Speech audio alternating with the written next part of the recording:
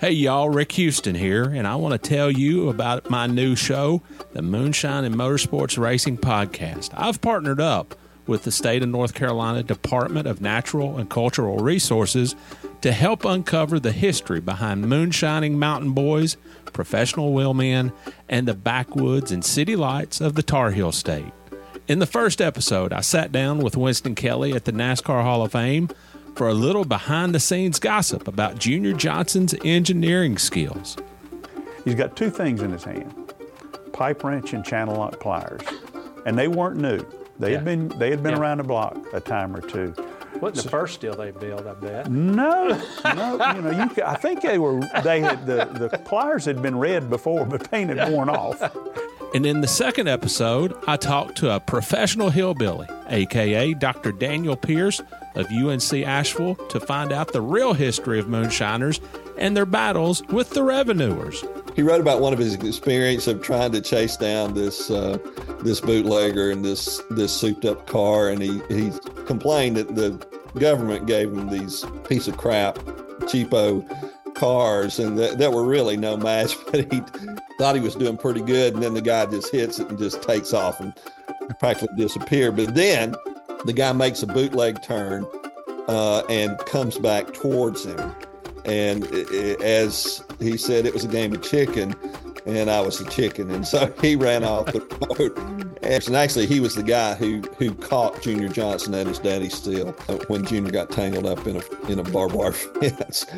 So check out the Moonshine and Motorsports Racing Podcast, available on YouTube, dailydownforce.com, and all of your favorite podcasting platforms. And be sure to check out my regular show on NASCAR history, the Scene Vault Podcast.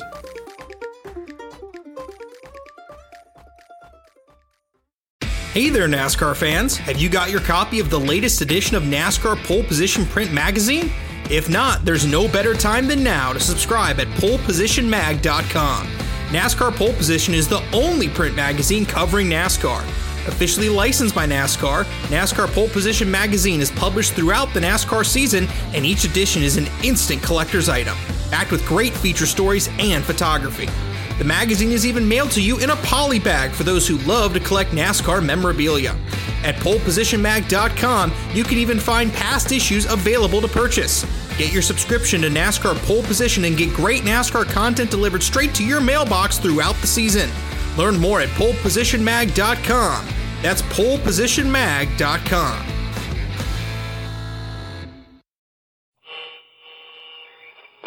Hello, my name is Rick Houston, and welcome to the Scene Vault Podcast, your source for all things NASCAR history.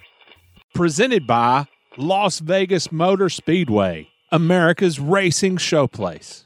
As soon as I sit down to change the front tire, he runs over the back of my foot, broke the little bone in the side of my foot. He didn't really mean to hit me. He was just trying to brush me back, slow the stop down a little bit. He said, "This is David so-and-so." Said they've got Bud and Mr. Wingo in jail. Said they want you to come bail them out. But I never had a problem with Dale. I just think he wrecked people when there wasn't no use in it, and I told him that one time. He said, "Well, that's the fun part." The day NASCAR and all of us associated in any way with NASCAR forget its past, that's the day we don't have any future.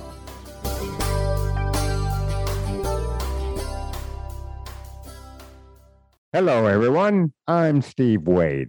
And my name is Rick Houston, and welcome to the Scene Vault Podcast, presented by Las Vegas Motor Speedway, America's racing showplace, and a track and a good group of people who really do care about NASCAR history. And Steve, we are recording this on Monday, November the 1st.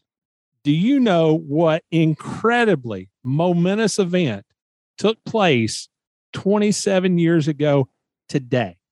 Well, I'm going to guess here, Rick.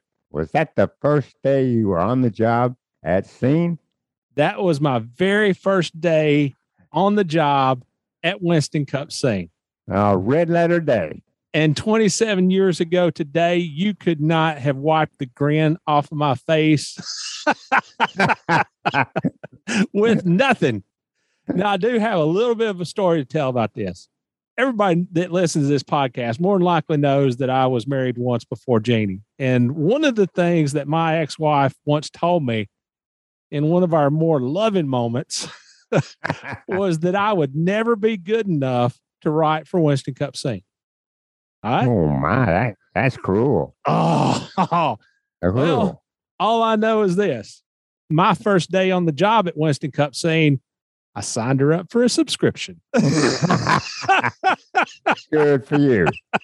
And I think you told me this story once. Didn't your son marvel at your company car with all the logos on it? Right? Yes, he did.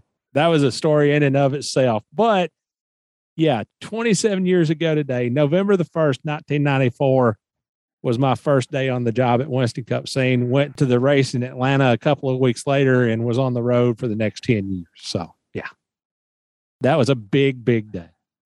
Well, Rick, I'm certain glad that you still think that was a great big day for you, because to be honest with you, Rick, it wasn't a bad day for us at Scene either. You were a welcome compatriot. Aw, that's the nicest thing you've ever said about me. I'm not going to say any more either. How painful was that, Steve? Steve, this week in our first segment, we are going to share the second of what is going to be 3 installments of the roundtable discussion that we had with Phil Thomas, Donnie Wingo, and Harold Stott from Budmore Engineering. And this week, Steve, we talk about a little bit of everything. We talk about everything from Dale Earnhardt's tenure with Budmore to Jeff Bodine's consecutive wins for the team at Martinsville and North Wilkesboro in the fall of 1992. And then they tell a story or two on each other. Oh, that's going to be good. Yes, sir. So that was great. Then in our second segment, we're going to go back to the October 24th, 1991 issue of Winston Cup Scene. That featured coverage of Davey Allison's win at Rockingham and also Budmore Engineering's triumph in that weekend's pit crew race. And to a person, they all said that that was probably one of the most memorable moments of their career with Budmore. I'm sure it was. Back at that time, Budmore's team obviously was a good one. But as we have said on this show, it wasn't a glamorous team by any means. It was just a hard-working blue-collar team, and it was really good for them to win that pit crew competition. Steve, this week we have new Patreon support from Nathaniel Thomas and J.C. Morning, and also increased support from Ricky Boyd. And I have to share this story about some PayPal help that we got from a huge friend of the podcast, Jamie Bishop. Jamie, huh? Yeah, you're right. He's a big fan. Steve, last week, and you and I have talked about this, but Jeannie and I made a little road trip down to Bartow, Florida, so I could sit down in person with Rick Wilson. And Zoom interviews are great, but there is nothing quite like sitting down in front of somebody and having an actual conversation. Yeah, I agree 100%. The interaction is terrific. So Jeannie is retired now. And so here we go down to Florida. We left Tuesday, interviewed Rick on Wednesday, drove back to St. Augustine, and came the rest of the way on Thursday, and drove basically all 500 miles that we drove that day in a hard rain. Well, that'll slow things up, that's for sure. Well, by the time we got back home to Yadkinville, I was worn out. But Jamie Bishop, Jamie had texted me about something completely different on Monday. And as always, we kind of go back and forth for nearly an hour. And I mentioned that Jeannie and I were on our way to Florida to interview Rick. And the next thing that I know, he did ask me for our PayPal address. He said that he was going to send us something to help with the trip. Again, I mean, we had it covered. We were good to go. We were going to go do it anyway. But I told him that, and he said, send me the dang information.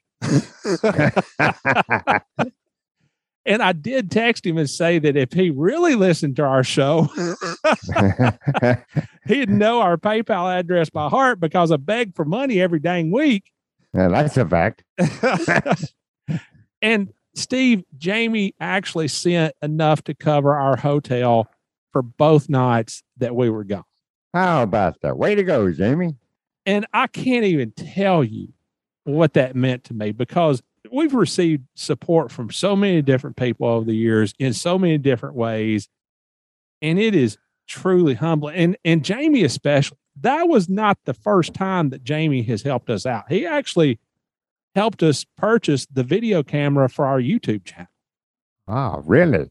So Jamie is a big supporter of ours, and I can't tell him how much I appreciate that. Once again, way to go, Jamie. So if you can, please support us on Patreon, support us on PayPal. You can also support us by dropping us a 5-star rating and a written review on iTunes or whatever podcast platform you catch us on. The Patreon address is Patreon, patreon.com/The Same Vault Podcast. Or if you would prefer just to do a one-time show of support, you can do that via paypal.me/The Same Vault Podcast, Jamie Bishop. paypal.me/The Same Vault Podcast.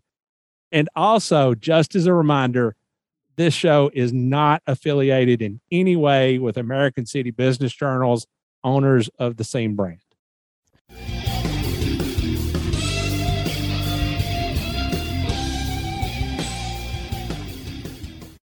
The 1978 Daytona 500, I would imagine that would have to be at the top of your list, or close to the top of your list of most memorable races. I would have to say it is, but when Dale Earnhardt won the race in Talladega for us, that was thrilling too. That was thrilling also. What do you remember about that day? We jumped up and down mostly. But anyway, Dale had run good all day long. And he kept telling Bud he'd run second, third, and he'd lead a while and then drop back. He'd tell Bud, "Don't worry, I got it handled. Just don't get hollering on the radio. Something don't happen. We're gonna win this race." Yeah. And sure enough, he did.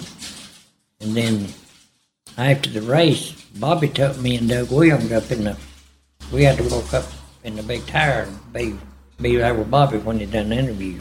Yeah. Up in the tire. So I was involved in a lot of big races.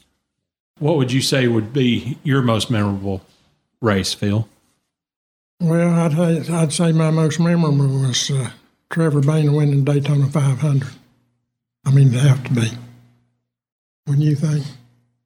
Now, that you actually worked? Well, I was driving Donnie's motorhome at the time, working for the Wood Brothers. Okay. Yeah. All right. Great. So we've been together a long time. All of us have, really. Awesome. Yeah. Awesome. Good deal. Donnie, how about you? Mine, I guess it would probably be, there's a couple. There's about 3. Winning back-to-back on Mondays at Martinsville and Wilkesboro. Yeah, that'd be right there. They were, both of them rain-out races. With Jeff. Yeah. And the one at Wilkesboro was just pretty much dominating. I think we led every lap except during green flag exchanges. Wasn't that caution free? Pretty much. I think there was caution like 20 laps in. Okay. Yeah. And the only thing Jeff said on the radio all day was that last lap coming off turn 2, he said, we're second place.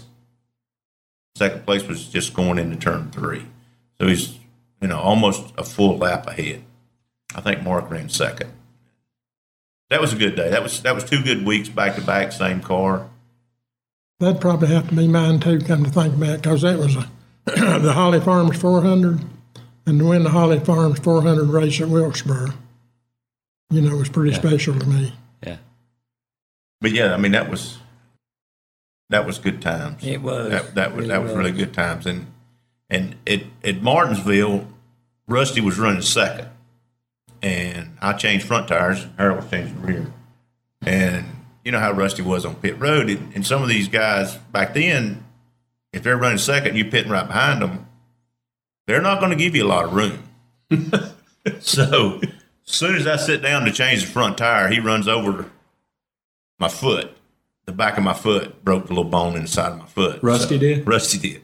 He didn't really mean to hit me. He was just trying to brush me back, slow stop down a little bit because we were leading. He was running second. So I think we wound up only putting 2 tires on it because of that. So still got back out in the lead, still won the race. But one of them deals. So I basically went to Wilkesboro, changed tires with a bone broke in the side of my foot. So I changed tires the next week also. But yeah, but probably, and winning the pit crew race. That was in 91. Yeah. That meant more to Bud than anything. That meant, yeah, he wouldn't get in it much. Y'all didn't get in it every year, did you? Not every year, but we did 3 or 4 times. But we didn't, with the crowd, I mean, at the time, that would have been 91, so I was 31. And most of these guys here were in their We was over the hill game. mid-50s, low 50s. I was about 30 then. You'd have been about 52. I think it was 54. Or 54, so yeah, that was pretty. And that's 54 ain't that old. But that was probably the first time that I ever seen Bud get emotional. He was very emotional when we won that thing. I mean, that was something he really cherished a lot. For the pit crew race. Oh yeah. Why was that? He just, because at the time we were pretty darn good. You know what? And he kind of made fun of the other guys because they all brought different cars. And we just basically rolled the car out of the garage and took it down, did our pit stop, and won it. And actually broke the record that year. We beat it over just a little bit over 2 seconds. And we never practiced. The whole time I was there, we never practiced pit stops, as far as I can remember. Hardly. No. I don't think we ever practiced. Somebody asked Bud Moore one day, said, did your boys practice during the week? He said, no, it's on race day about 20 times every race. Yeah, because Bud always, it didn't make no difference what was going on. It was 4 tires, no matter what. It made no difference. But probably the best experience was going to eat breakfast with him. He would come in, and just like Harold said or Phil said, he'd come in about 8 o'clock, 15 minutes after 8, and he'd say, come on, boy. I said, where are we going? He said, we're going to eat breakfast. I said, I got work to do. I got stuff. He said, it'll be here when you get back. So I'd get in the truck. We'd go up to McDowell's, and there would be Pearson, Cotton Owens, Jack Smith. So for a kid that was 28 to 30 years old. Steve Eden, probably. That was a pretty good experience. And I would do that, a couple times a week, So I cherish that a lot.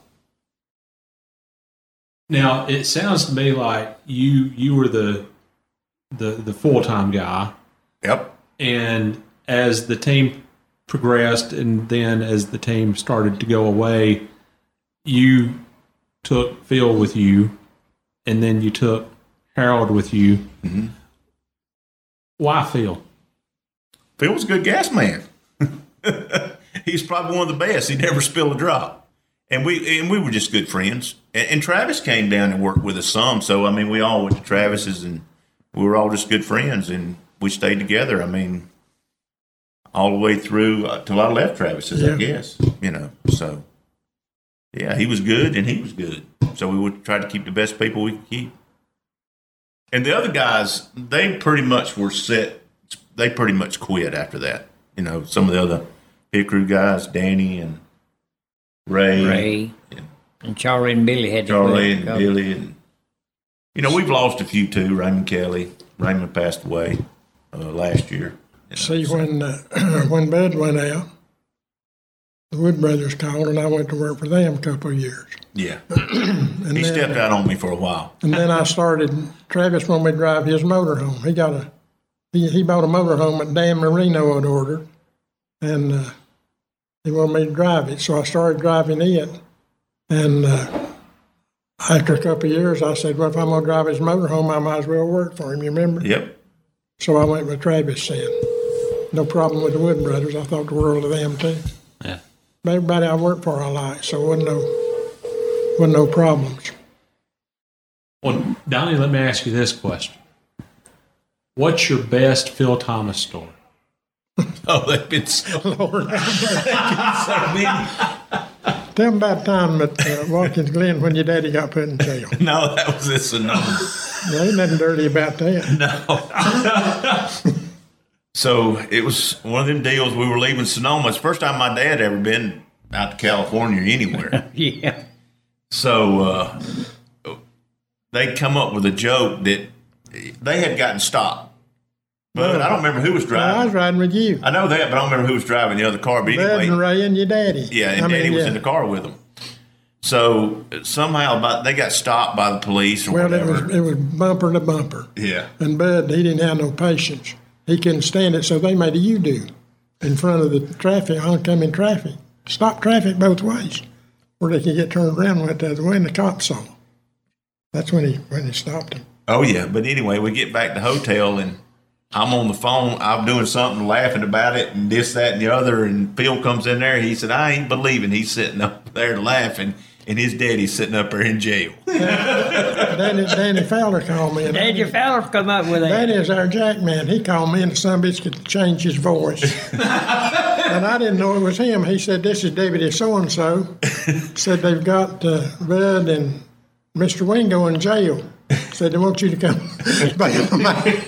Bail them out. Why you do that? I went straight to Don, and he's standing there laughing, tears about running his eyes. And I said, I can't believe you're laughing like that. Your daddy in jail.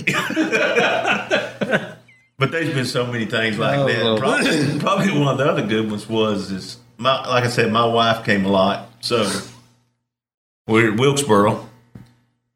She rode up with Harold. So they get there, and Harold gets the key to Phil's room. So they go in the room, and they take all his clothes out of the drawer and throw them all over the bed and just tear the room up. Well, they're in the bathroom behind the shower curtain. So Phil comes in, and he has everybody on the team in there looking. They're calling 911, calling the police. Somebody's broke in his room, and they're in there behind the shower curtain, just dying laughing. That's Strawberry. That was Strawberry. Yeah. Strawberry and Kim. There's more than that, I can tell you. And you know they're scared of snakes, right? Both of them. Terrified of snakes. Oh, yeah. Yes. Terrified. I mean, Henry Benfield used to wear them out with snakes. I've seen Charlie, the other guy that used to come with Phil, we were at Rockingham, and Henry backed him in the corner of the old, I guess it was where the driver's lounge used to be, right there in the middle there behind the garage. And it had one of those hasp blocks on it with a like a master lock. So Charlie runs against that door and knocks it, pulls it completely off out of the hinges, out the back door he went. So they were constantly chasing him around the garage with snakes. That's what he done. That's what Earnhardt done that time. Earnhardt, we belonged to a hunt club in Virginia, and Cumberland, Virginia. And Earnhardt came in 1980 or 81. 82. Was coming with me and Harold. And we were sitting there playing cards, and he pulled a rubber snake out. And Charlie ran through the screen door. But there's been a lot of, and that's another thing that we did a lot of was card playing. There was a lot of card playing going on every weekend. Who was the best card player? Phil was pretty good. Ray Harris was pretty good too. Yeah, he was tough. But that was probably one of the, I guess I hadn't been there long. It rained out in Watkins Glen. So they're going to have a big card game on Sunday night. And I probably had maybe $200 in my pocket, $250 in my pocket at the most. So I get in this card game, and we get started, and Earnhardt shows up. He decides he's going to play cards with us. Is this before, during, or after he drove for you? That was after. Okay. This was after. Okay. Yeah, it was after. He stayed friends with everybody. I mean, I got to know him pretty good. But anyway, he always liked to play 3-card guts. I think that's what it was. Mm-hmm. Something we never did play. We didn't play it much. But anyway, I get in, and we get around. The pot's built up, if nobody can call or whatever. Basically, you ante up again, right? And then the pot builds up. So the pot's up to about $450. Now, if you lose, you got to match the pot. So it gets down, and I think I had like 3 10s or something like that. And everybody gets out, so I call. Earnhardt raises. And I call, and finally I looked at Harold, and I said, look, I can't cover that pot. He said, if you think you got a good enough hand, he said, I'll back you up. So anyway, I won the hand. That's probably the most scariest I've ever been at the racetrack in my life. Was going head to head in the poker game with Earnhardt and beat him. We was playing cards at Darlington one time, and what's the champion man, Earl Parker? He played with us. Yeah, Earl Barney Parker. Hall played with us. Yeah. We just had a regular game, have something to do, and somebody knocked on the door. And we was playing in our room, and I went to the door and looked, and there was two girls standing there. And I never opened the door. I said, "There's two girls standing out here." Earl said, "Bring them in." So I opened the door, and Henry Benfield had a string of firecrackers about that long. He threw the firecrackers, every one of them went off. I mean, you ain't never... He cleaned us out, did he? You ain't never seen since jumping and bouncing around. I mean, Henry would do anything. I talked to him about a month ago. He had changed a bit. No. He said he's going to send Harold a package. Phil called and told me he's going to send me a box. And I said, well, I'll send it straight to you. I talked to Henry probably about a month ago, and he said, yeah, I'll be glad to do your show, but I want to bring a cake. You better I said, watch I've it. heard about your cakes. Yeah, I don't want none of your cake. You don't want none of his lemonade either. None of his lemonade at all. But talking about Dale Earnhardt, when he drove for us, he went deer hunting with me and Phil. You never did go Earnhardt, did you? No. He'd go hunt with us, but I'd go home with him and spend the night. And then that's when he started going deer hunting with us some. Then me and Dale become great friends, and never will forget it. When Bud give up his number 15, we was walking out of Darlington. Dale caught me and put his arm around me, and he said, "You're not mad at me, are you?" I said, "Why would I be mad at you?" He said, "I got Bud's number." I said, "That wasn't my number, that was Bud Moore's number. If he let you have it, I have no problem with that." So I was good friends with Dale. I've spent a lot of nights with him. I want to get back to that. So you told your best Phil Thomas story. What's your best Harold Stott story? Can't tell that. I got plenty of tape in my recorder. Yeah, some of them. You better shut it up.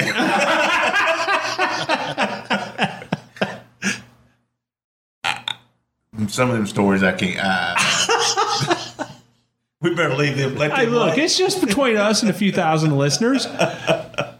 Yeah, but my wife might see that. You're not sweating a little bit there, are you, Let's Harry? just put it this way, I wasn't a good boy. That's the best way I know how to put it. All right. Well, let me ask this then. Phil, what's your best Donnie Wingo story? No, I don't know. I'd have to think about that a while. You ain't got no stories on me. Not I can think of right off the bat. What's your best Harold Stott story? I can tell it. Boy, that didn't take long.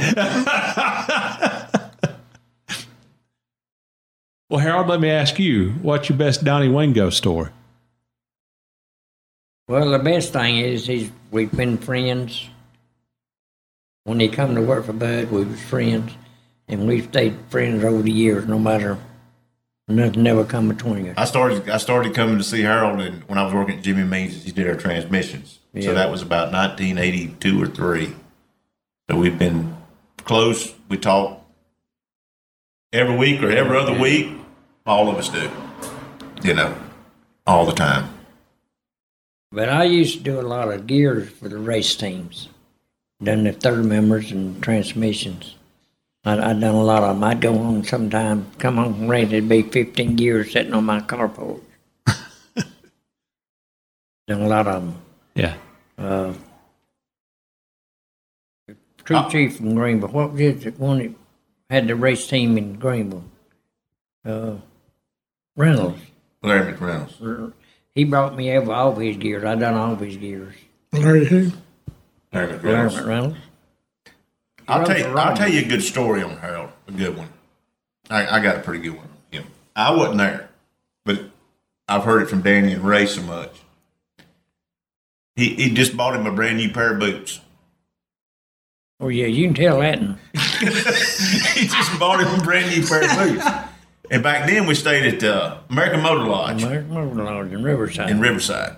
So the Cask and Cleaver, which was a good place to eat, they had been across the street. So I think they'd stayed over a little bit too long and he had partaken of a little bit too much.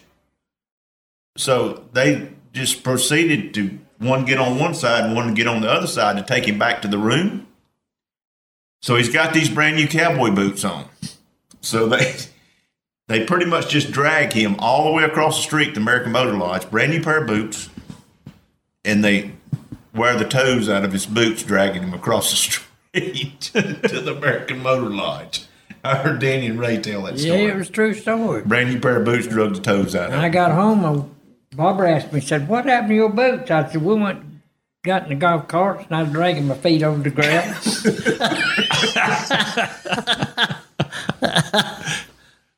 You've all mentioned Dale Earnhardt. You worked with him. Did you? I didn't work with him. Okay. But I interviewed with him.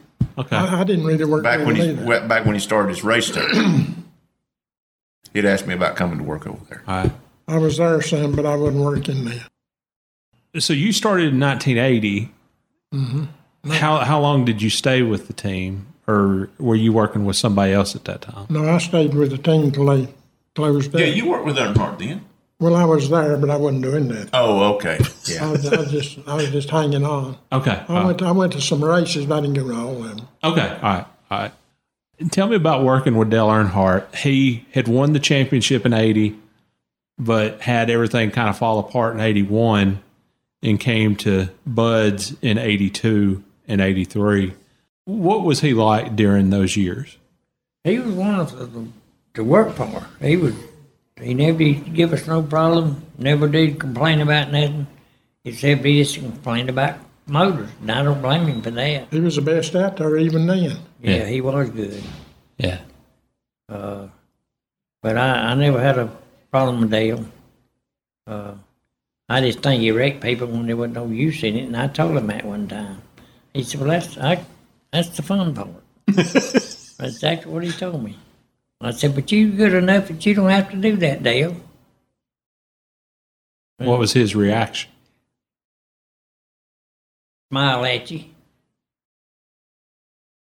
No, there was nothing wrong with Dale. I thought the world of him.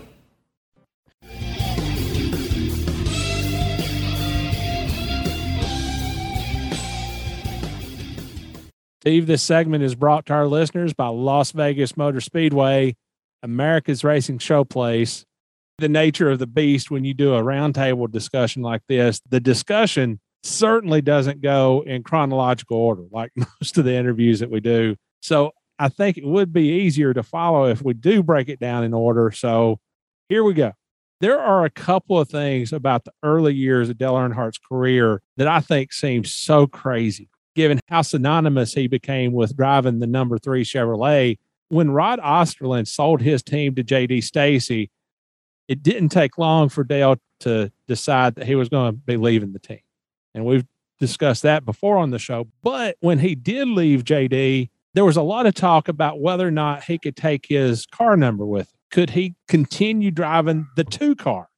He won the championship in the 2 car. He won Rookie of the Year in the 2 car. And so he should be able to take that number with him. The number ultimately stayed with JD. And after Dale spent the last half of the 1981 season with Richard Childress, he moved over to Bud Moore's team where he drove a Ford. Dale Earnhardt drove a Ford, Steve. Did you hear that? I heard it. I'm not too sure he's very happy about that. If you really want to blow somebody's mind, consider Dale Earnhardt driving the rest of his career and winning all those races and all of those championships in the number 2 or even number 15 Ford. Well, it fairly boggles the mind to think about it that way. I mean, he was associated with the number 3 in all those glory years, and it's hard to ignore that. The number 3 Chevrolet, Wrangler, and GM Goodwrench. I mean, those are just icons. I mean, to me, those are second only to 43. STP and the 43 car. Steve, you were there, and you knew Dale. What do you remember about his years with Bud? To be honest with you, Rick, I don't think he was totally happy. He didn't mind driving or working with Bud more, but he was not crazy about a Ford at all. I mean, he told me several times that he just was not comfortable racing a Ford.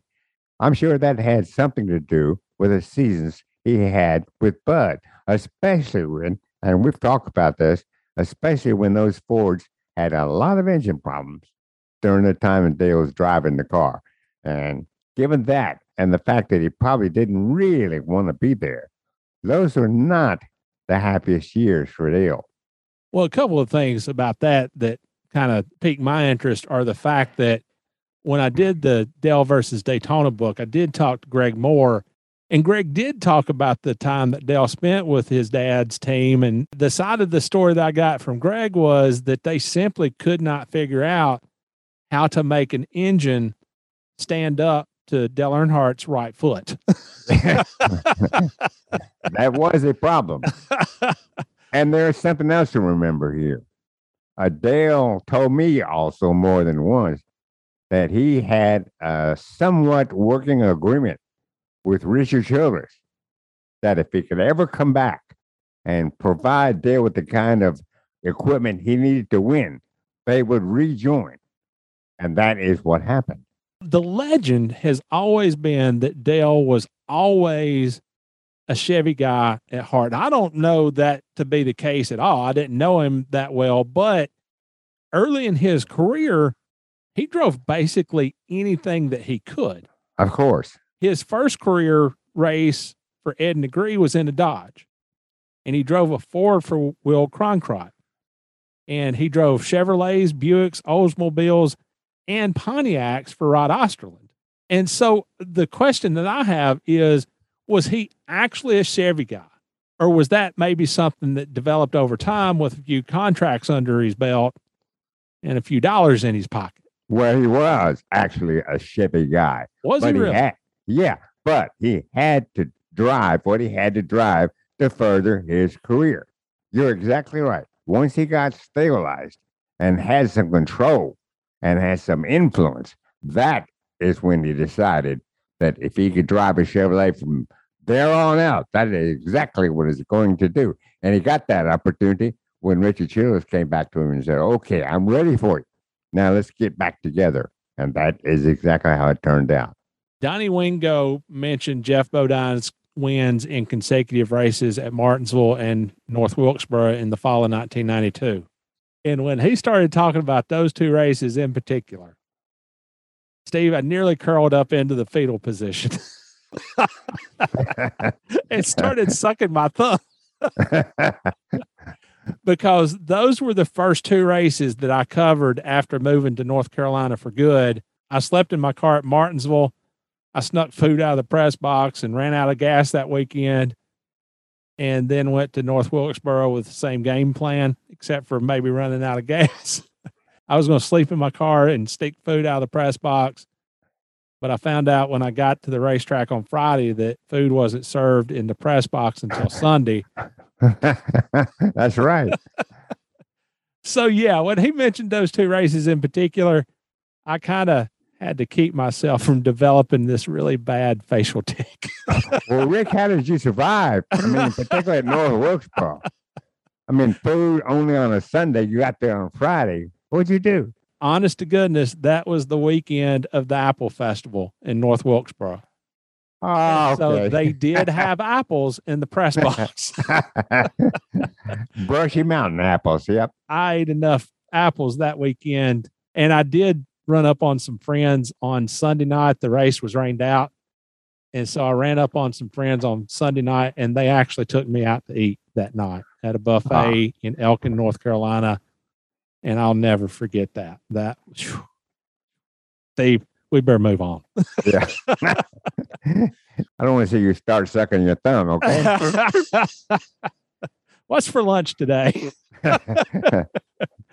Steve, here is a detail about Martinsville. Rusty Wallace was running second to Jeff Bodine, and he was pitted in the stall right in front of Jeff Bodine and the Bud Moore team. And according to Donnie, Rusty was not going to give Jeff and his crew a whole lot of room in kind of short pit, so it would be hard for Jeff to get out of his pit stall. Rusty comes in and he runs over Donnie's foot and breaks a bone in. Ouch. Ooh. That's one thing to have your foot broken during a pit stop, but Donnie finished that race out and then came back the next week at North Wilkesboro and changed tires there with a broken bone in his foot. Now, don't athletes play hurt? Don't tell me that pit crewmen are not athletes. I'm not going to buy it. That is absolutely, positively hardcore. And it's that's the kind of inside NASCAR information that a lot of people might not notice sitting in the grandstands or watching on TV, even in the media center, Steve. Yeah. That's the kind of thing that happens up and down pit road that makes this so intriguing. What's inside of somebody that would make them overcome that kind of hardship? Well, it's the makeup of a pit crewman. It's the makeup of athletes, period. Well, it's the same thing with a pit crewman. Actually, it's the same thing with a driver. How many times have we seen drivers overcome physical injury enough to get in the car and race again as much as they can? It's the same makeup of any athlete. Of all the memorable moments that Donnie mentioned, he had one that really didn't have anything to do with any kind of competition. He said that Bud Moore would come to him in the morning there at the shop and he would say, "Come on, boy, we're going to go have breakfast." And Donnie would tell him, "I've got some work I need to get done." And Bud would tell him, "It'll be there when you get back." Right. And so he would go to the Peach Blossom Diner with Bud Moore and David Pearson and Cotton Owens. Now that would be the coolest thing in the world, to be able to sit down with those three guys and just listen. Oh, can you imagine the stories you would hear? I mean, that'd be terrific. When I went down to Spartanburg for the interview with Bud, when I was doing the Spun Out and Half Turned Over podcast, we went to lunch at the Peach Blossom, and it was me, and it was Bud, and it was Cotton Owens, and several other people. But I had the same experience, man. I looked over at Bud, and not only am I thinking about his NASCAR career, I'm also thinking about D-Day. Yeah. And all the history that he had lived and the Battle of the Bulge and everything.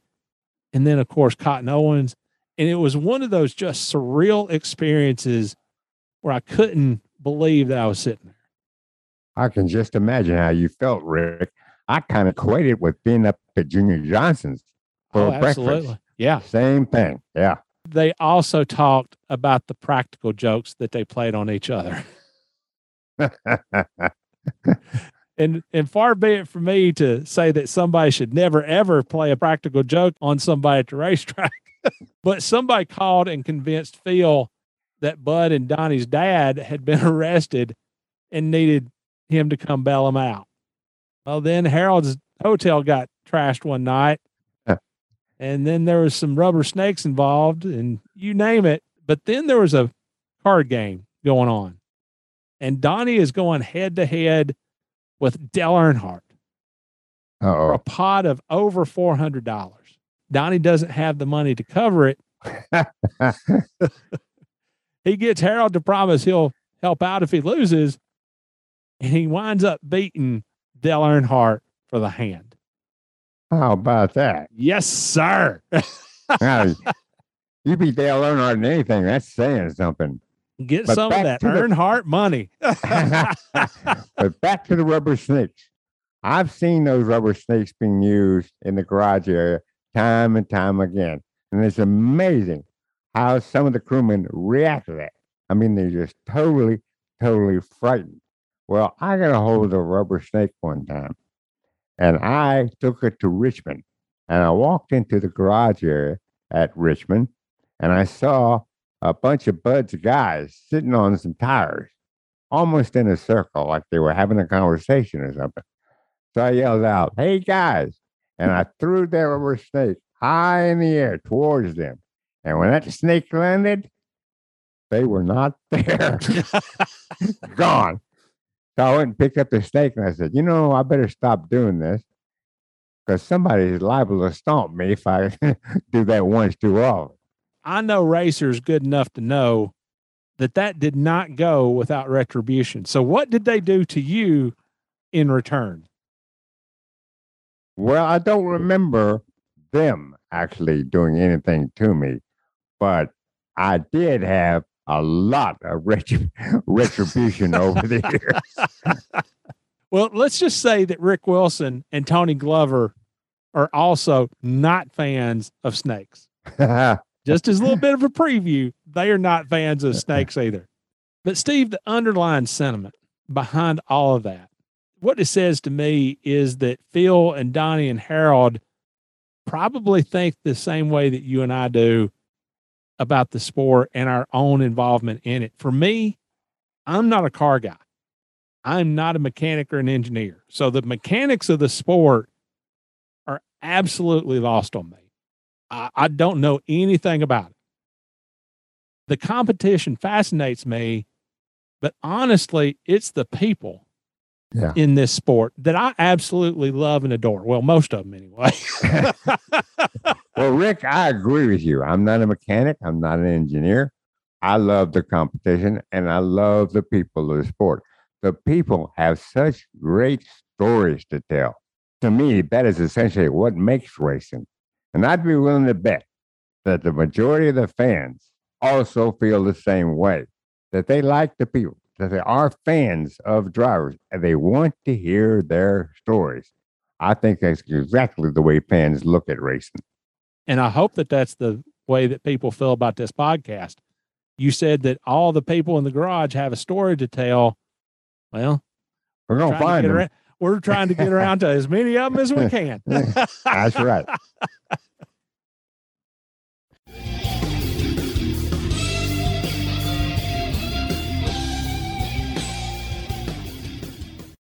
Hello, Scene Vault fans. This is Brian from Speedway Screens, and if you're enough of a NASCAR historian to be listening to this podcast, there's a good chance a piece of the past you've been on the hunt for is in my shop.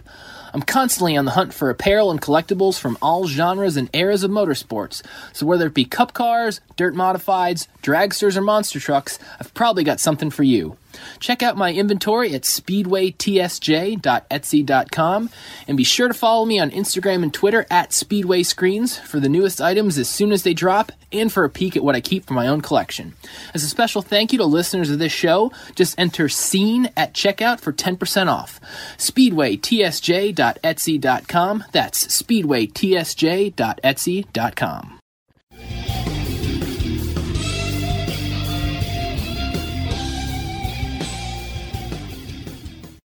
Steve, this segment is brought to our listeners by Las Vegas Motor Speedway, America's racing showplace.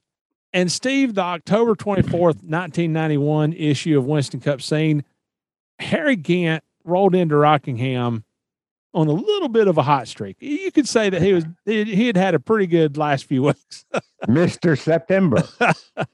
He had won 4 straight races in September and then gave up the lead to Dale Earnhardt with just 10 laps to go at North Wilkesboro due to losing his brakes.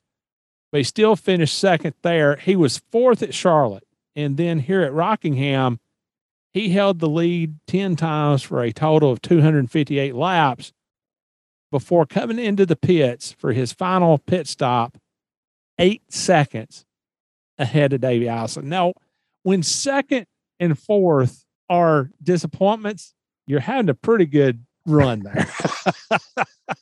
I'd say so. What was a lot of fun about it, Harry had been in the sport for years.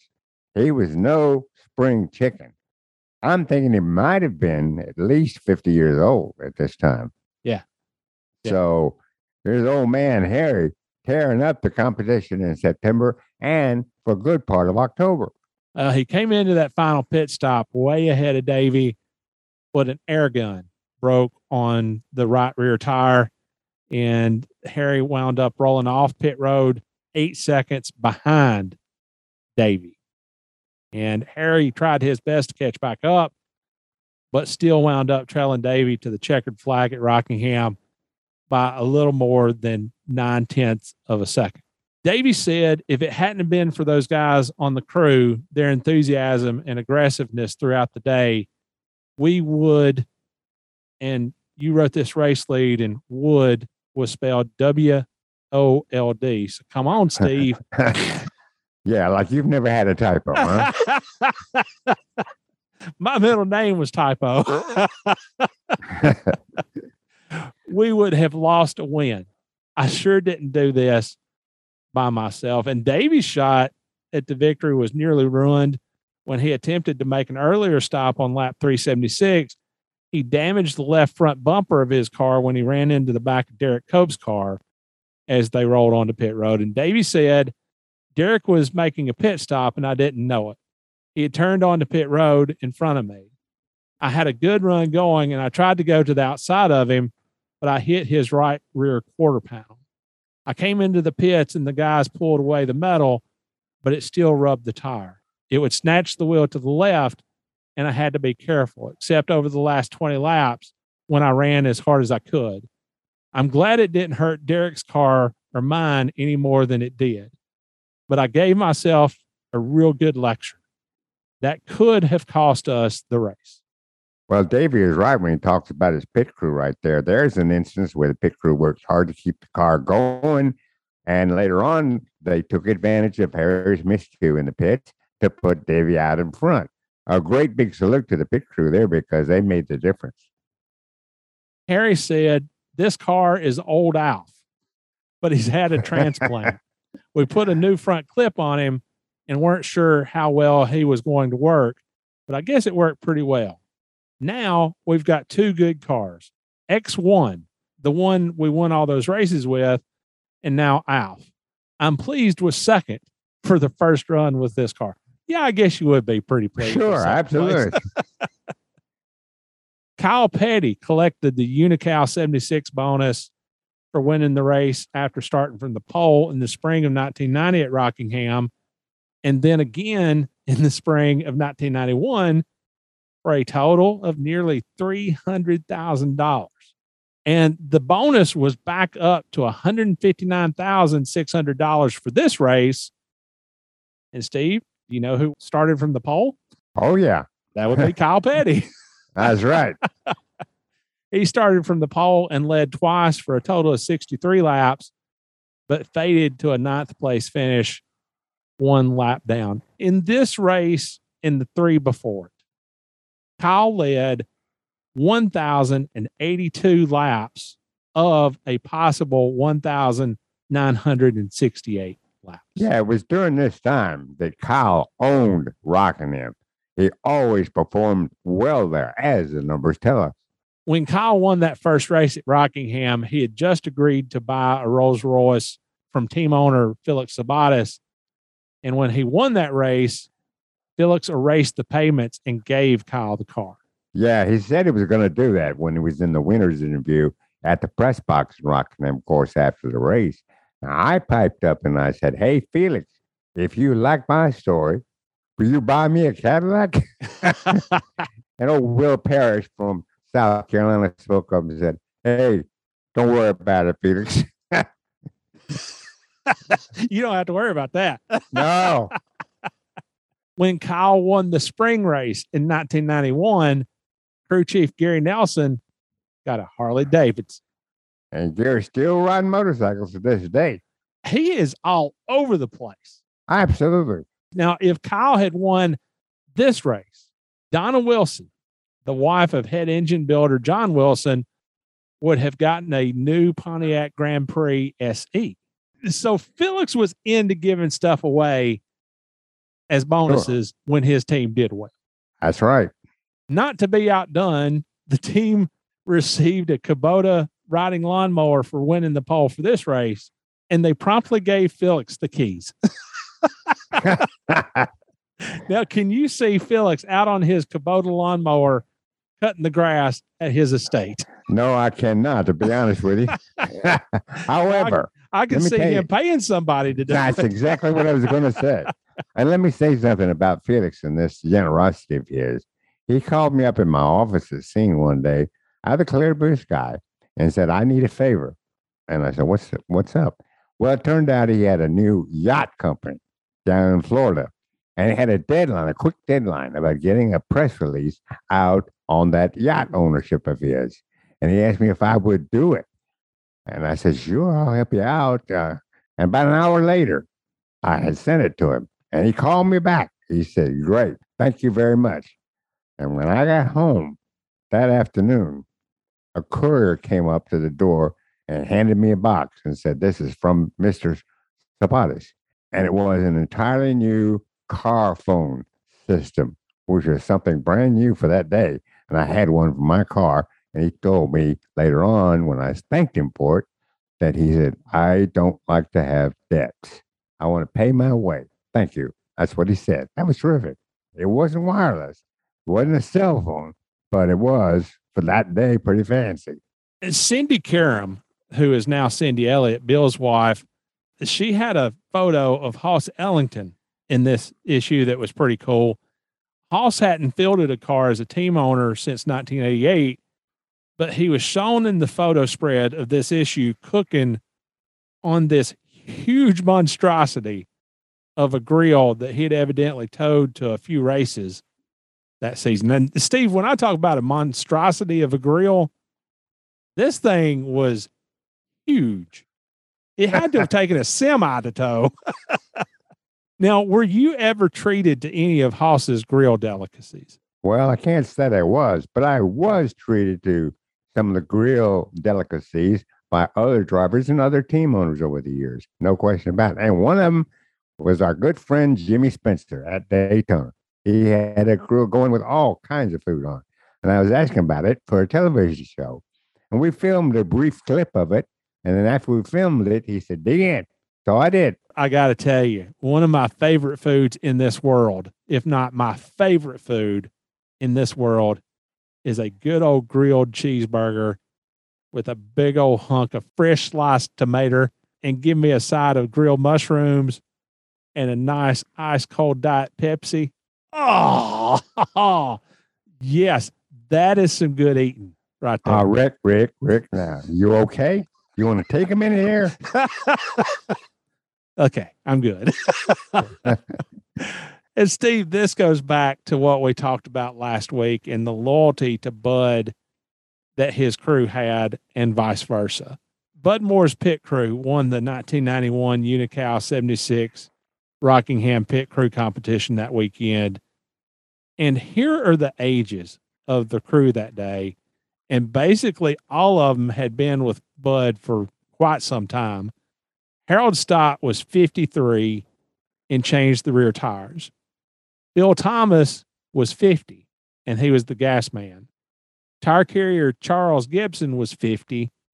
Billy Sharp, who was the catch can man, was 43. Left side tire changer Ray Harris was 41. Jackman Danny Fowler was 40. Signboard holder Terry Orr was 34. Donnie Wingo was the baby of the group at 31, and he changed the front tires. And Morgan Shepherd, who was the driver at the time, he was 50. And Bud Moore was 66 at the time. So this was a team with, let's just say, some experience. And I challenge you to find a team that old in today's racing. I don't think you will. And as old as that team was, they had spent all those years with Bud, and that underscores their loyalty. Bill Thomas said, I'll tell you this, I've visited Russia and I've whitewater rafted down the Colorado River and saved people that capsized in a raft. But winning this pit crew championship is the greatest thrill in my life. Donnie said that Bud was emotional about winning the pit crew race, and Harold Stott actually had tears in his eyes as the competition came to an end and the team's win was sealed. Harold said, we deserved this because we've stuck together, and there aren't many people who will give the old guys a chance. I'm 53 and I'm proud of it. I'm not giving up a thing to anybody on pit road, and this proves it. We're all getting up in age, and as far as I know, I'm the oldest guy going over the wall anywhere on pit road. It feels really good to still beat the young guys. I'm still healthy, and I'll do it as long as I can. I don't feel like 53 is too old. You're as old as you feel. And as long as I can go over the wall, do a good job, and not hold the team up, I'll be here. Nobody will have to tell me when it's time for me to stop. I'll know when I can't do it anymore. Well, that underscores, I think, a couple of things that we've mentioned earlier. I think that underscores their athletic ability, and I think that underscores their loyalty to Bud, that these guys have been there for that long and been that old and still win a pit crew championship.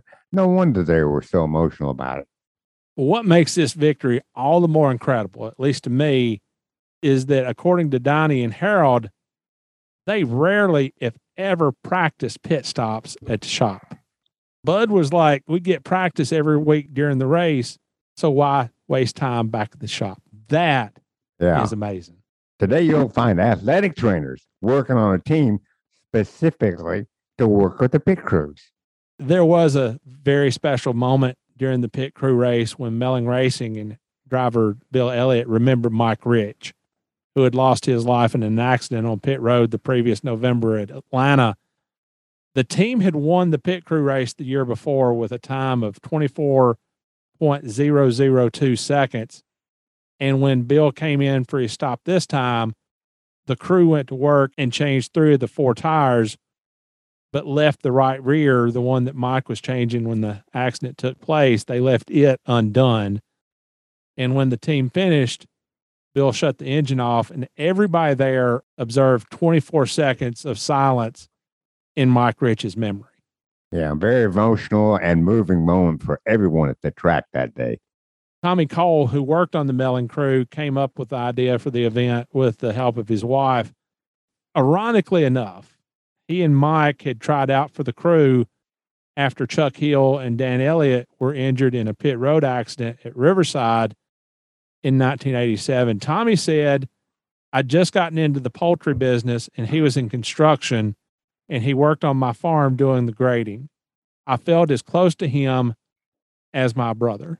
Now, the pit crew competition was a highlight of every fall race at Rockingham. And as the years went by, it grew in the scope. It went indoors to Coliseum.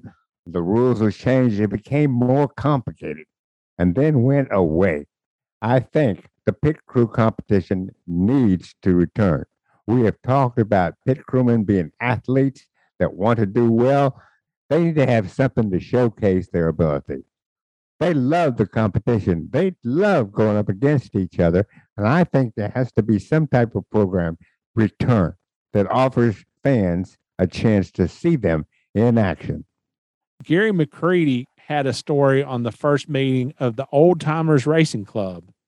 And listen to the list of people who were there. Tim Flock, Hubert Westmoreland, who owned the car that originally won the first NASCAR strictly stock race at Charlotte in 1949, but was disqualified for illegal springs.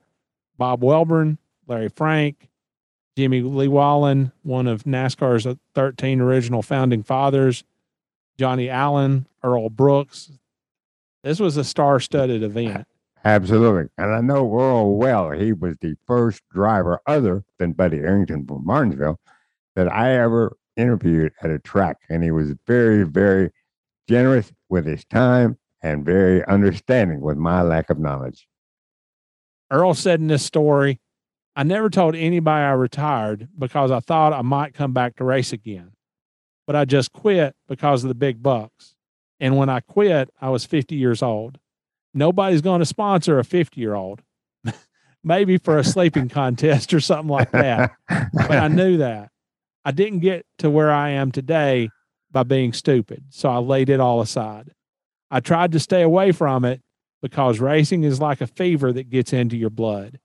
If you go around it, it builds up in you and you want to get back into it. So I thought I'd stay away from it, and I think I've just about cured it this time. Good stuff from Earl there. Larry Frank was declared the winner of the 1962 Southern 500 at Darlington after a scoring foul up, but only after Junior Johnson went to victory lane. And Steve, that was the only win of Larry's Grand National career He didn't get to enjoy Victory Lane, but he still had the racing fever. And Larry said, when you spend 25 years of your life and you just automatically know you're going to run in some kind of car the next week, you just live that way. Then all at once it comes to an end and you don't come back no more. It's hard to find a new way of life and to survive when you're so wound up. There's nothing outside of racing. I don't go to races. I don't go watch them. I've stayed away for 25 years. But one of the biggest things is these guys here today. When I leave here, I sure am going to miss them. And Steve, again, just like you and I talked about earlier, it's the people that makes this sport special. That's exactly what Larry said. And let me point out how difficult it was for those guys to retire. You've got to remember, these guys are not millionaires. These guys were not guys who walk away from racing and into a life of comfort.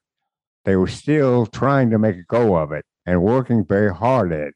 And when the time came to let go, it was not an easy thing to do.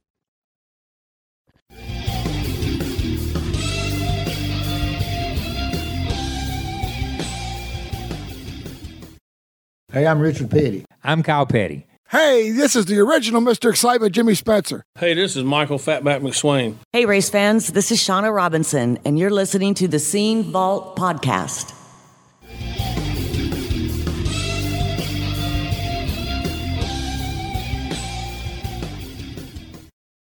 Steve, this podcast has been brought to our listeners by Las Vegas Motor Speedway, America's racing showplace. And listeners, if you have any questions or comments, you can reach out to me at rick@thescenevault.com, or you can reach out to Steve at steve@thescenevault.com. And also, as always, I want to thank Peter Salino and the team at Centaur Media. Sound help is provided by Todd Phillips. Video production is by NASCAR Man, and music is provided by Joey Stepp and Frantic Radio. Yeah, that's what I've always said. But these young riders that come to me, I said, I learned this from Dick Thompson. Nobody gives a damn about tires. Yeah. Most fans don't care. Sometimes you have to write about it because they're part of the story. But they want to hear stories. They want to know these people. They know who won the race. Yeah. Tell them something about that driver they don't know. Yeah. That's what's going to do it for you.